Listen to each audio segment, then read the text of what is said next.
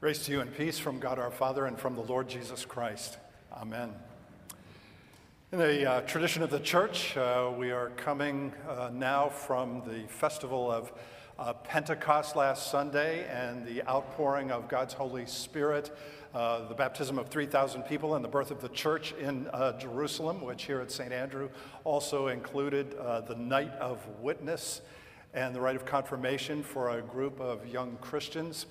And now today we come to a celebration that is known as the Sunday or the Feast of the Holy Trinity, which today includes, as you heard from Pastor Nick, the first communions of another group of young believers, two twin sisters here at the 9:30 service, others at 11 o'clock, and including two who will be baptized in the name of the Father and of the Son and of the Holy Spirit, making this another great and blessed day in our life together.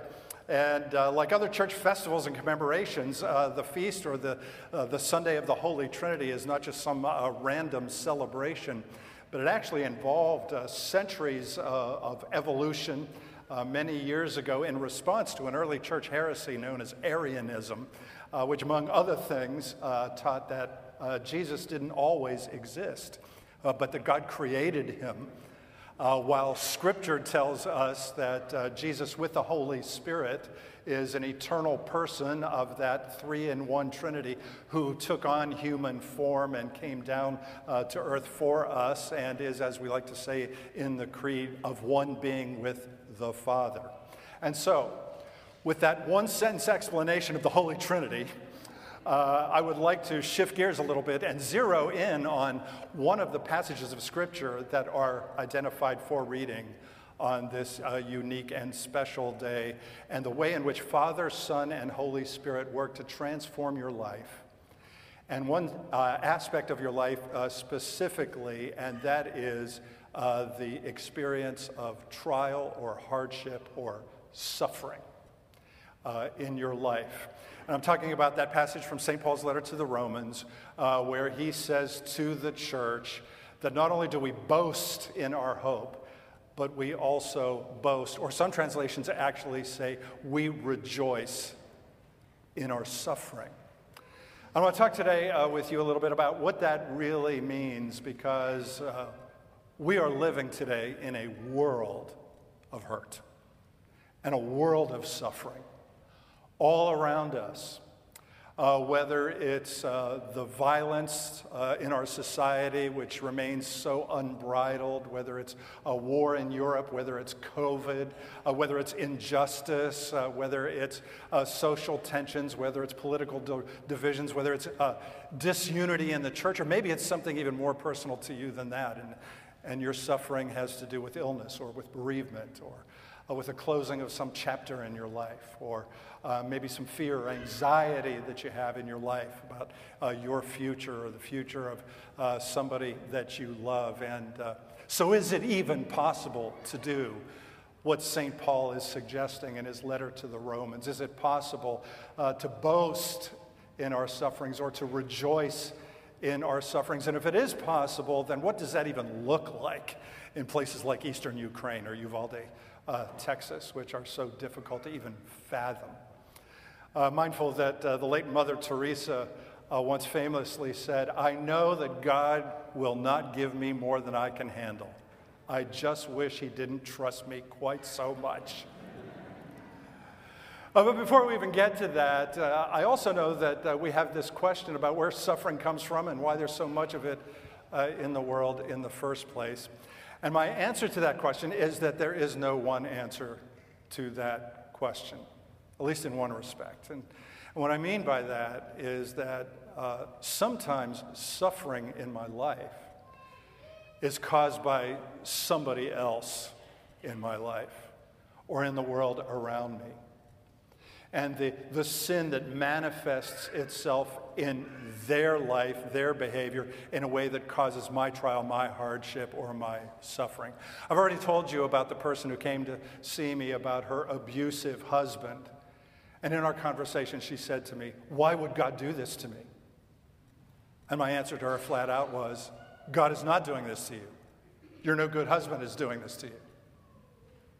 Sometimes my suffering is caused by me and the decisions that I have been freely given to make, because none of us are puppets on God's strings. But the thing is that sometimes I make the wrong decisions. And sometimes we find ourselves suffering the consequences of the decisions that we are allowed to freely make. Sometimes we don't really know, or at least I don't, and we find ourselves left to wonder, why is it that the ruthless and self-absorbed tyrant is allowed to prosper while the innocent, hardworking, faithful man or woman gets cancer and dies? What we do know is that we live in a world that has fallen into sin, and it is broken. And as a result of that fall, we all feel its effects in one way or another, sooner or later, whether or not we can ever understand it fully or connect the dots. The other thing I would say to you is that if you think that St. Paul's call to boast in our sufferings or rejoice in our suffering is some sort of a churchy, pie-in-the-sky, holier-than-thou thing to say on the part of a man who was a famous missionary and led a charmed life, think again. Because Paul's life, in truth, was just loaded with suffering. Just read 2 Corinthians chapter 11, and you'll see him describe a life of hardship and how he was shipwrecked and how he was stranded and how he was beaten with rods and how he was stoned and how he was hungry and how he was thirsty and how he was imprisoned. And of course, we know about his thorn in the flesh, or at least a little bit about it, and all kinds of other things that add a lot of credibility as well as a lot of mystery to his claim. And so what then is Paul talking about in these words? What is it that God is saying to us on this Sunday of the Holy Trinity? Well, the first thing that comes to my mind, which you may have already figured out, is that rejoicing in our suffering does not mean that we rejoice in our suffering. How's that for a Washington, D.C. sermon? Rejoicing in our suffering means that we rejoice in God in the midst of our suffering. It means that we boast in God in spite of our circumstances. What it means is that we show off the abiding presence, the grace, and the glory of God in the midst of your trial, in the midst of your tragedy, in the midst of your loss, and in the midst of your hurt. And that brings me to my second point as I look at these words, which is that boasting in our sufferings or rejoicing in our sufferings is a choice that we make. It's not just a feeling or an emotion, although I know we talk a lot about it in those terms. And that choice isn't meant to mask or cancel out my feelings. On the contrary, when I'm suffering in one way or another, I need to offload my feelings and put them right where they belong at the foot of the cross and say, God, I'm in big pain. And I hate this. But you get it. So I've conducted a lot of funerals over the years, many in this very room, where there was a lot of suffering going on. And there was also a lot of rejoicing going on at the very same time. Because while the feelings just come naturally, a choice was made to give God the glory, to honor him and to praise him for the peace that passes all human understanding, for a hope that nothing in this world can give or take away, for the victory that we have in the death and resurrection of Jesus Christ. And that choice is born at his cross. It is born of his grace. And so if the goal of your life is just to be happy all the time, then I hate to tell you that suffering is going to ruin the purpose and the meaning of your life. If the purpose of your life is to honor and bring glory to God, come what may, then you're going to be good to go, come what may. And chances are you're going to even be happier in the process. And so what I would like to suggest to you today, and I know this can be hard, is that when suffering or trial or hardship do make their way into your life, which will happen to all of us sooner or later in one way or another, share and offload your feelings to God, to the people around you. But as soon as you possibly can, stop and ask yourself this question: how am I going to give God some glory through this moment? How will I honor him? How will I praise him? Because he is the one who comes into my life to weep with me when I weep and to lift me up when I fall. How can I give him glory in my life in a way that produces the kind of endurance and the perseverance and the spiritual character of which St. Paul is talking about here and this world so desperately needs? And Paul is saying that you and I can do this. Why? How?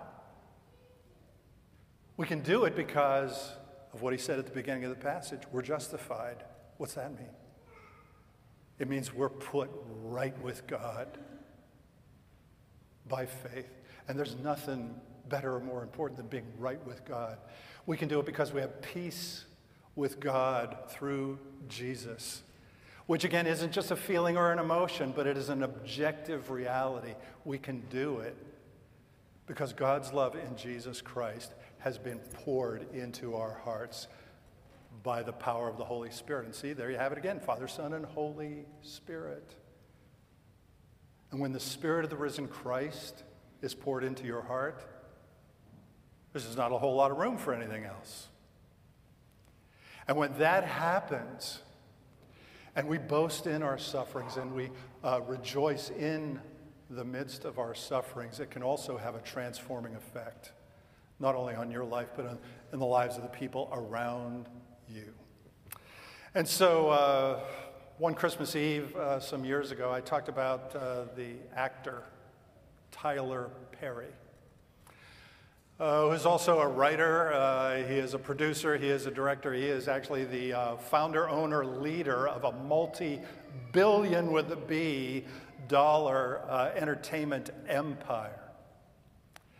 And yet Tyler Perry's life began with immeasurable suffering as he grew up in rural Louisiana, in a home that was scarred by an abusive father whose answer to everything, according to Tyler Perry, was to beat it out of us, whether that meant him, whether that meant his siblings, or even their mother. In fact, so traumatized was he by this suffering, this hardship, this trial in his life that Tyler Perry did not even graduate from high school.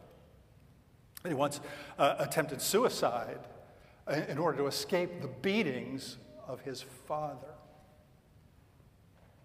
And yet Tyler Perry is a Christian.